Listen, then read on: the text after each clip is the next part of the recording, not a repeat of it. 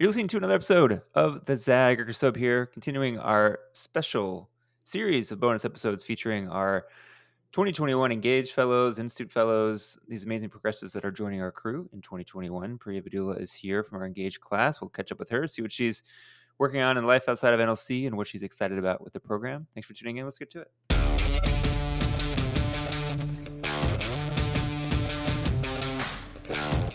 All right, Priya, do I have this right? You are studying and practicing to become a doctor. Is that true?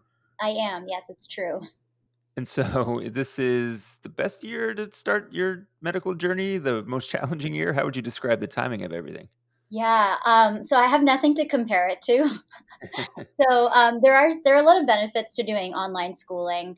One being that if class is in the morning, I just have to get out of bed and eat my breakfast and get onto Zoom or get onto Microsoft Teams. So there's a lot of time that could have been wasted, getting ready and traveling, and all of that time now I can use to study and do other things. So there are definitely benefits, but again, there are some downfalls in the sense that medical school is the time where you're supposed to grow and meet people and meet your lifelong friends. And most of my classmates I've met through virtually, and so we haven't quite gotten the ability or the chance to really develop those relationships in ways that we could have. So we're doing our best, but it can be challenging at times. But there are definitely a lot of benefits, and so I'm not sure. When we go back in person, I might be missing doing online schooling. Very true. And I know public health is very important to you. What do you feel like are some of the lessons you would want to see people put into practice more faithfully in 2021 to help us get to the other side of the pandemic? Yeah. So yes, public health is a very near and dear subject to me. I got my master's in public health from Columbia University in 2017. You know, Public health is kind of the folks in public health almost seem like a broken record. I mean, the stuff that public health promotes has been around for the longest time, and a lot of it is underfunded. But the whole point of public health is to prevent things like this. And so I think it's hard because in medicine and also in public health we learn that an ounce of a cure is worth more than a pound an ounce of prevention is worth more than a pound of cure, and that holds true. There were so many ways that we could have prepared for the pandemic, but it doesn't actually start from wearing masks and washing hands. It goes back to some of the basic ideas and fundamental rights, like access to good quality education, access to universal internet, universal access to internet, access to healthcare for every single individual. Those kind of things, if we start to put those into play first, those are called the social determinants of health. If we start to take care of those aspects, things like a pandemic, while we will have to do more, pandemic-based prevention, we wouldn't, in my opinion, we wouldn't see such tragedy and such tragic results. And there's so much more than just what has happened from the pandemic. There's so much more than just deaths and sicknesses. In my county, there are hundreds of children who, when the pandemic hit, did not have internet access and did not have access to a computer. That is an entire year of school that they have just lost.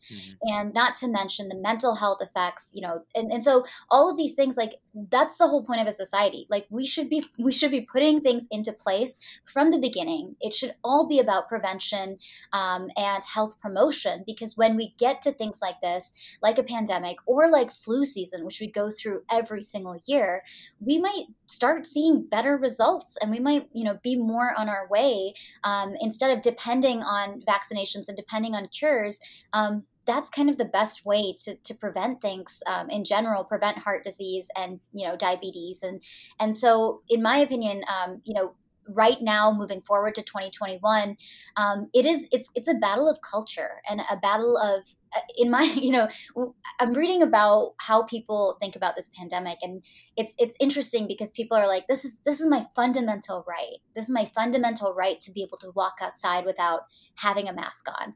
And it all comes down to compassion and culture. I mean, yes, we do all have freedom. It's what do we choose to do with that freedom? And I think the way that we build our society, if we start putting resources into things like walkways and parks and health and education, we might actually be able to change the way that we think about society and the way that we think about culture. So that's kind of, I don't know what's going to happen in 2021, but unfortunately it depends on our fellow individuals and our neighbors and what they choose to do. Yeah. Well, we're excited to have your public health perspective in the group, and I think we're also excited to have you compete for NLC's greatest singer of all time. I've been involved with the chapter for many years, and we've actually had some pretty standout vocal fellows. But you might be in the lead here. You've been a finalist on American Idol. You've Uh, sung national anthems at NBA games. Since the pandemic hit, have you sung more, sung less? How would you describe your current relationship with singing? that's a great question, and one that I wasn't expecting. I so I think it's actually brought me a lot closer. I I use singing as a tool to, like, I don't know, stress relief. A lot of times I'll just be singing super loudly to like get out my tension and all the anxiety I've been feeling throughout this pandemic. So I think in that sense, I definitely feel a lot more connected, but I do miss performing and I miss hanging out with fellow singers and, just getting that chance to bond over music. Another, missed opportunity in school, for instance, because we do have quite a few musicians in our school, but we won't get to form a band or anything this year. But yeah, I think it's brought me closer in some ways. But I do miss singing is also not just about yourself, but also about how you can communicate that to other people. And with TikTok and social media, there are tools to do that, but there's a difference between doing that and actually being able to see somebody's expression when you're singing something and really feeling that connection. Well, listen, congrats again on the fellowship. We're excited to have you in the group, like I said, and we're excited for everyone to check out all these episodes that we've dropped the last couple of days on the Zag feed. Get those all the places you find your podcast: SoundCloud, Google, Apple, Spotify, Stitcher. They're all there. And until next time, we'll catch you soon.